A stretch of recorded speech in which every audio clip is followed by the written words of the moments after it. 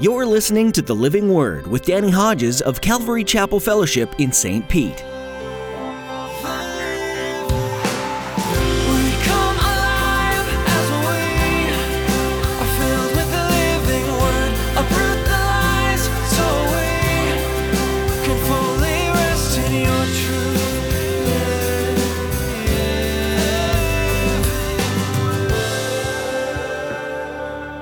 It's this that you haven't been willing to take the steps to find the real blessings of God. And He's waiting to give them to you. He's just waiting. And you end this life, and so sad that some people end this life, and they've given their kids everything that money can buy, and they have not given them what money can't buy. What legacy are you going to leave for your family? What influence are you going to have on your kids? The Bible says that you have not because you ask not. In today's message from Pastor Danny, he teaches you the importance of coming boldly to the throne room of grace. God desires to bless you, but you need to come to Him boldly. Live a life of bold faith with the Lord. Let that be the legacy that you leave for your family. Pastor Danny encourages you to seek the Lord in all that you do. Be sure that your entire family hears the good message of the gospel from you. Ask the Lord to enable them to come to Him for salvation. Now here's Pastor Danny in the book of Joshua chapter 3 as he continues his message, A Legacy of Faith. To every nation for all generations, together in love, we'll move mountains by faith until all have tasted, seen, and heard the power of the living word. The power of the living word. The power of the living word.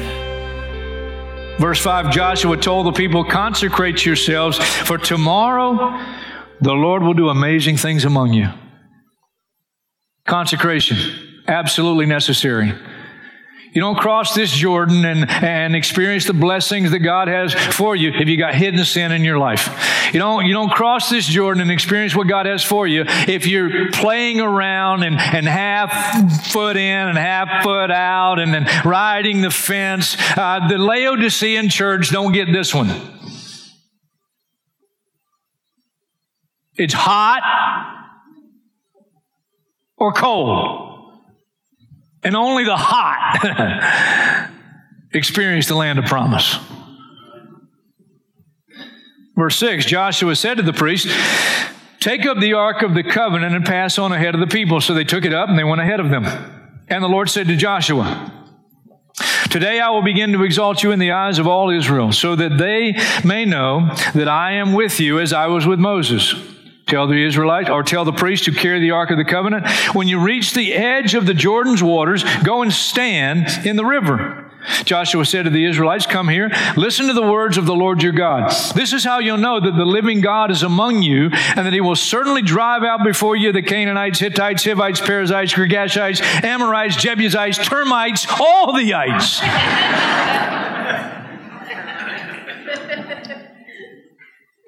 See, the ark of the covenant of the Lord of all the earth will go into the Jordan ahead of you. Now then, choose 12 men from the tribes of Israel, one from each tribe. And as soon as the priests who carry the ark of the Lord of all the earth, set foot in the Jordan, its waters flowing downstream will be cut off and stand up in a heap. They call that a miracle. Quick reminder, if you want a scripture reference for this point, it's 1 Peter chapter 2, verse 9. You're a chosen people, a royal priesthood. Every believer in Jesus, New Testament, is a priest, male or female. It's not dealing with gender, dealing with spirituality in terms of who we are in Christ. We're priests.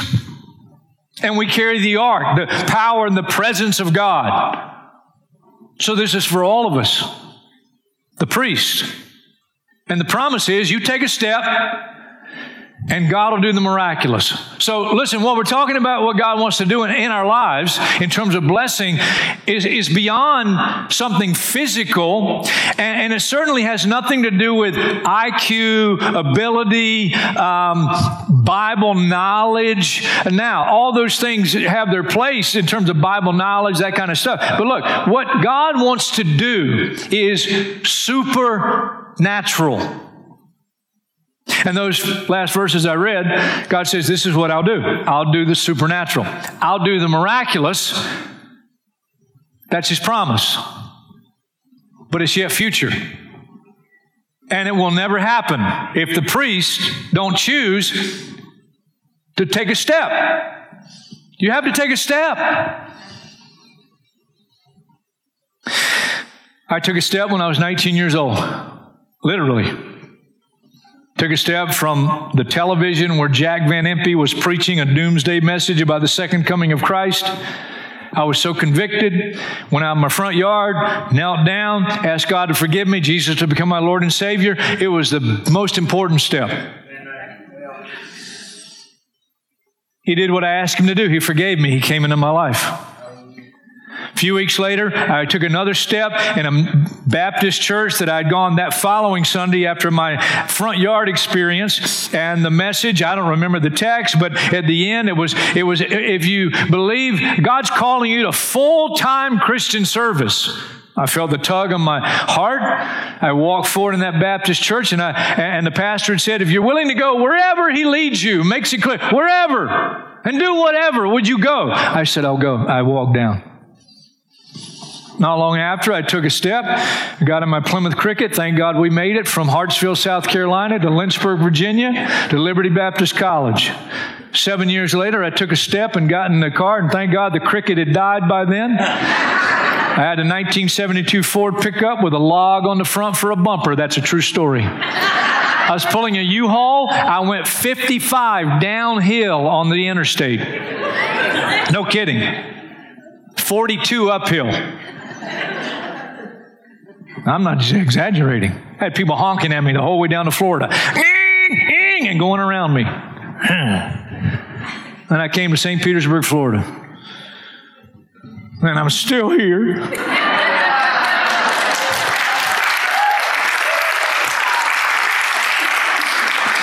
I took a step of faith along with my wife a few months ago, and God told us to step out of the boat. And He spoke to us clearly. I don't care what anybody says. I don't have to stand before them. I got to stand before Jesus.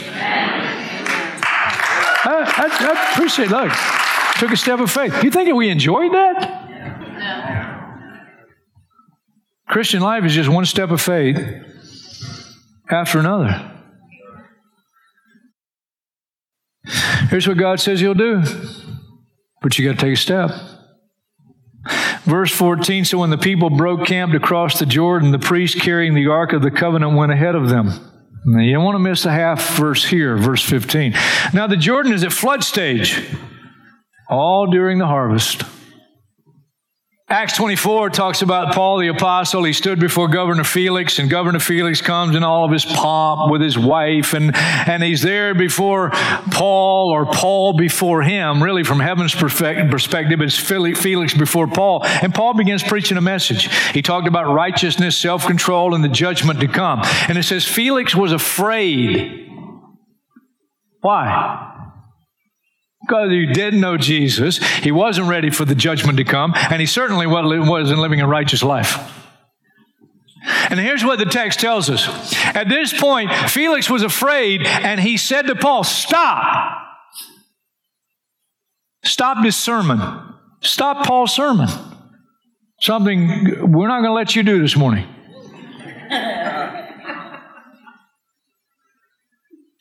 And here's what he said. That's enough for now. When I find it convenient, then I'll send for you. When I find it convenient.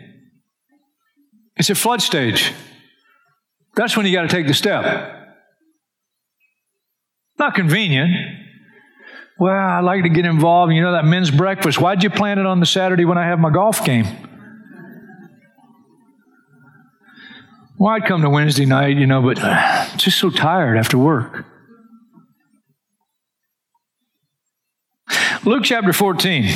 Listen to what Jesus says. Luke chapter 14, Luke 14, verse 15, when one of those at the table with him heard this, he said to Jesus, "Blessed is the man who will eat at the feast in the kingdom of God." And Jesus replied, "A certain man was preparing a great banquet with many guests invited. At the time of the banquet, he sent his servant to all those who had been invited, 'Come, for everything is now ready.' But they all alike began to make excuses. The first said, 'I just bought a field. I got to go and see it. Please excuse me.' Another said, 'I just bought 5 yoke of oxen. I'm on my way to try them out. Please excuse me.' Still another said, 'Well, I just got married. You can't expect me to get involved.' What's your excuse? What's your excuse for not taking the step? Now, the Jordan is a flood stage all during the harvest, middle of verse 15. Yet as soon as the priest who carried the ark reached the Jordan and their feet touched the water's edge, the water from upstream stopped flowing, piled up in a heap a great distance away at a town called Adam in the vicinity of Zarethan. While the water flowing down to the Sea of Arabah, the Salt Sea, was completely cut off. So the people crossed over opposite Jericho. God did exactly what He promised He would do. But He didn't do it before they got their feet wet. They had to get their feet wet. I love this next one. Verse 17. The priest who carried the ark of the covenant of the Lord stood firm on dry ground in the middle of the Jordan while all Israel passed by until the whole nation had completed the crossing on dry ground. That's also a miracle. And you know what I wrote down in my notes? I thought it was good. It's a wet step that leads to a firm foundation. It's a wet step that leads to a firm foundation. And I couldn't help but think of Peter. Storm, he's in the boat, Jesus walking on the water in the midst of the storm. All the disciples in the boat are first afraid, and then Jesus says, "It's okay, don't be afraid, it's me." And don't you love Peter? "If it's you, bid me to come to you." I don't know if he really expected the response. Come! And I love what my friend Asif Sheikh reminds me of often. I think you stole it from somebody, but it's good. You can't walk on water if you don't step out of the boat.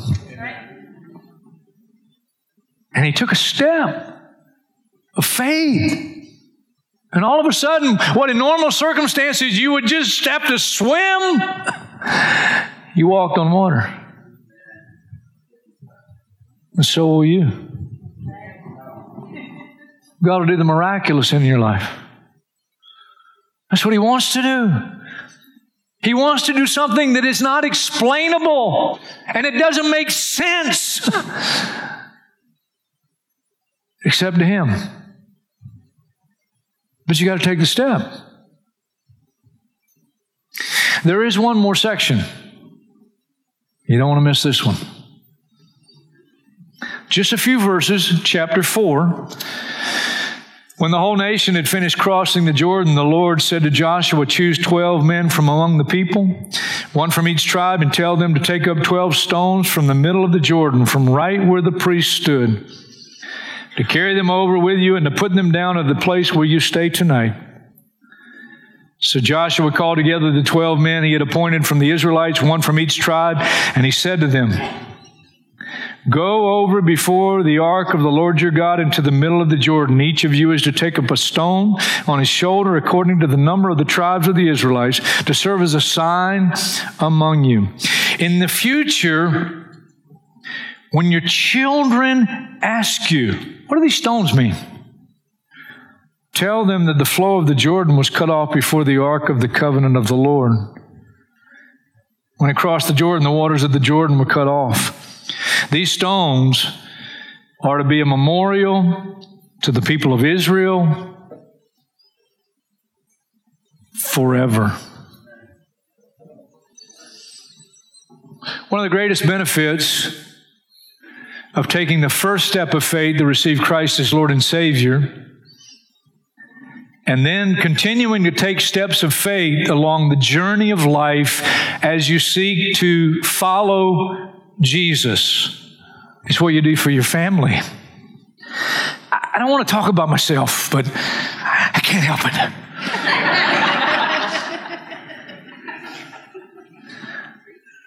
That was a joke. But listen, Thursday I'm starting to really study for the message this weekend, and my daughter comes into the kitchen, and I'm sitting at the counter where the Calvary Chapel Fellowship office is now. And I got my Bible open, and I'm handwriting at this point some notes from Joshua chapter 3, and she starts talking to me, and so I'm like, well, I want to talk to my daughter, you know. And we start talking, and somehow, I don't remember how it happened, but because I'm right in the middle of studying Joshua, I forget how it started, but I was thinking about this particular point of leaving a legacy of faith for your family. And one of the scariest things you can do is ask your child if she believes you're doing that. And we began to talk, and she said, well, Dad, people have the wrong idea of what our family's really like. And she's talked to people over the years and friends that have grown up in church with her, and they think halos are on the Hodges' head, you know, walking around the house, and that's not true.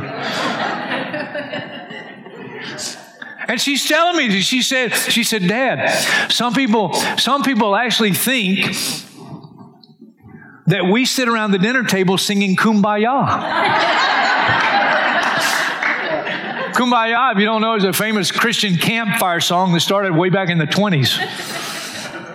And I just want to go on record to say, we have never, ever sung Kumbaya together. Ever.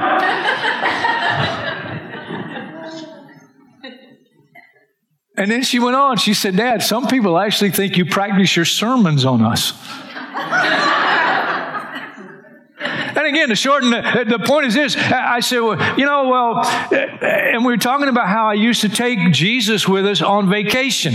We never took vacation from Jesus. No. And once I got into the game years ago of being a spiritual leader in my home, we go on vacation. And we'd start the morning together with the Word. Now, my kids are small. And here's what she said. She said, Dad, you would wake us up at 7 a.m. on vacation. Now, that is true, generally, not every time. Not every time. But we'd get them up and we'd share time in the Word. And she said, all we wanted to do is eat breakfast. And it was simple, but we'd choose a psalm. I'd choose it. She said, you'd have a scripture ready, and you'd make us read those verses. And then we'd pray. And it was simple. But the wonderful thing is, look, we're just like you. Except for my calling, I'm just like you. I got the same weaknesses. My children saw me hit the wall a few years ago. They saw what happened to me. But I'll tell you what, they know the truth, not the lies that are being told. They know the truth. And listen, I'm going to leave a legacy, and I'm saying this humbly. I'm saying it humbly. I'm amazed at what God's done for my life and my wife and my family. It's been the grace of God. They saw me hit the wall, but they also saw me revived.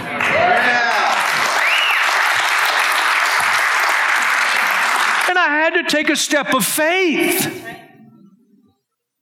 And I had to stop going to beer or a glass of wine for comfort and going back just to Jesus. And may I never go the other path again, because I knew the foolishness of the path. I'm not stupid, I'm just stupid.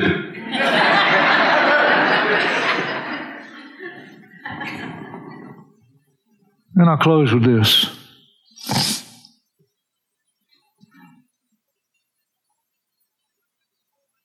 I went to Matthew 19.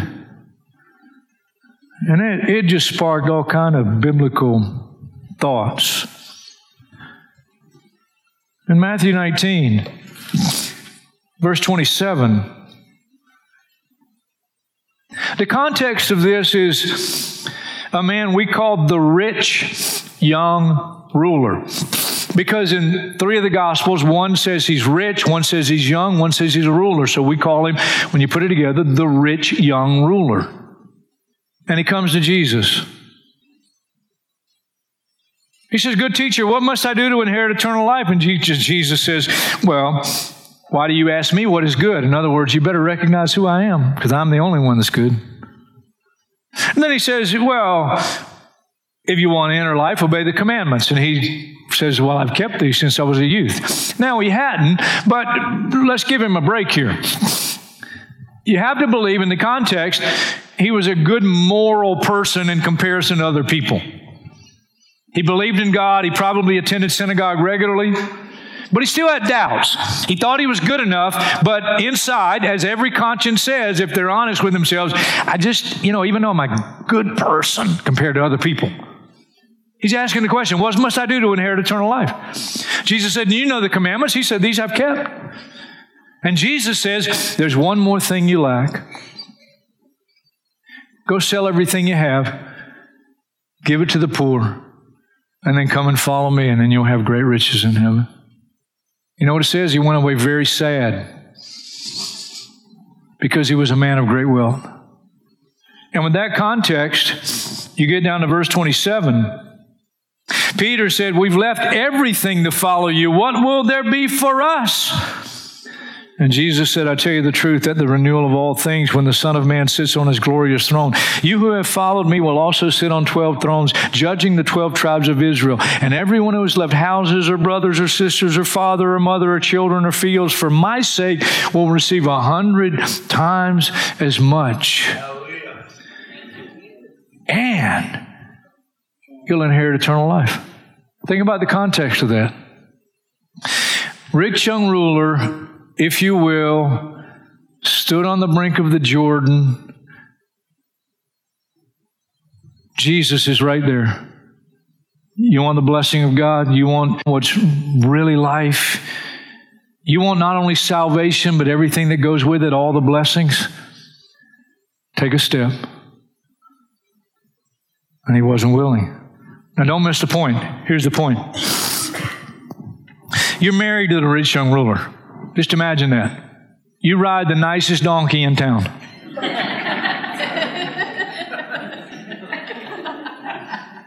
You don't need a budget. You go buy what you want. You take vacations that most people can't afford.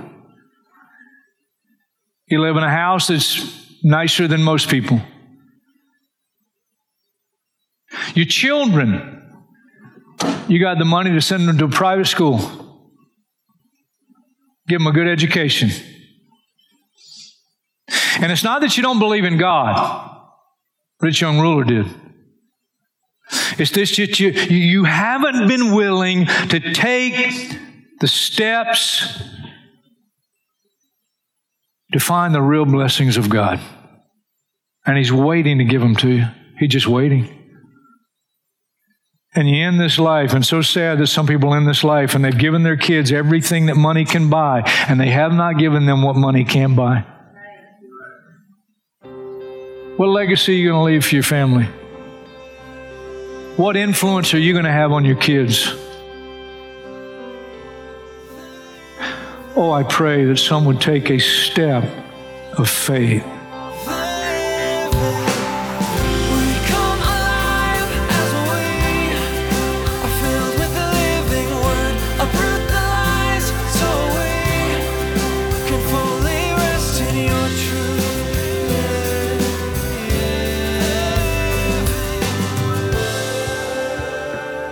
You've been listening to The Living Word, a ministry of Calvary Chapel Fellowship with Pastor Danny Hodges. Thanks for joining us for today's study in the book of Joshua. Ever since the beginning of time, humans have been prone to their fleshly desires.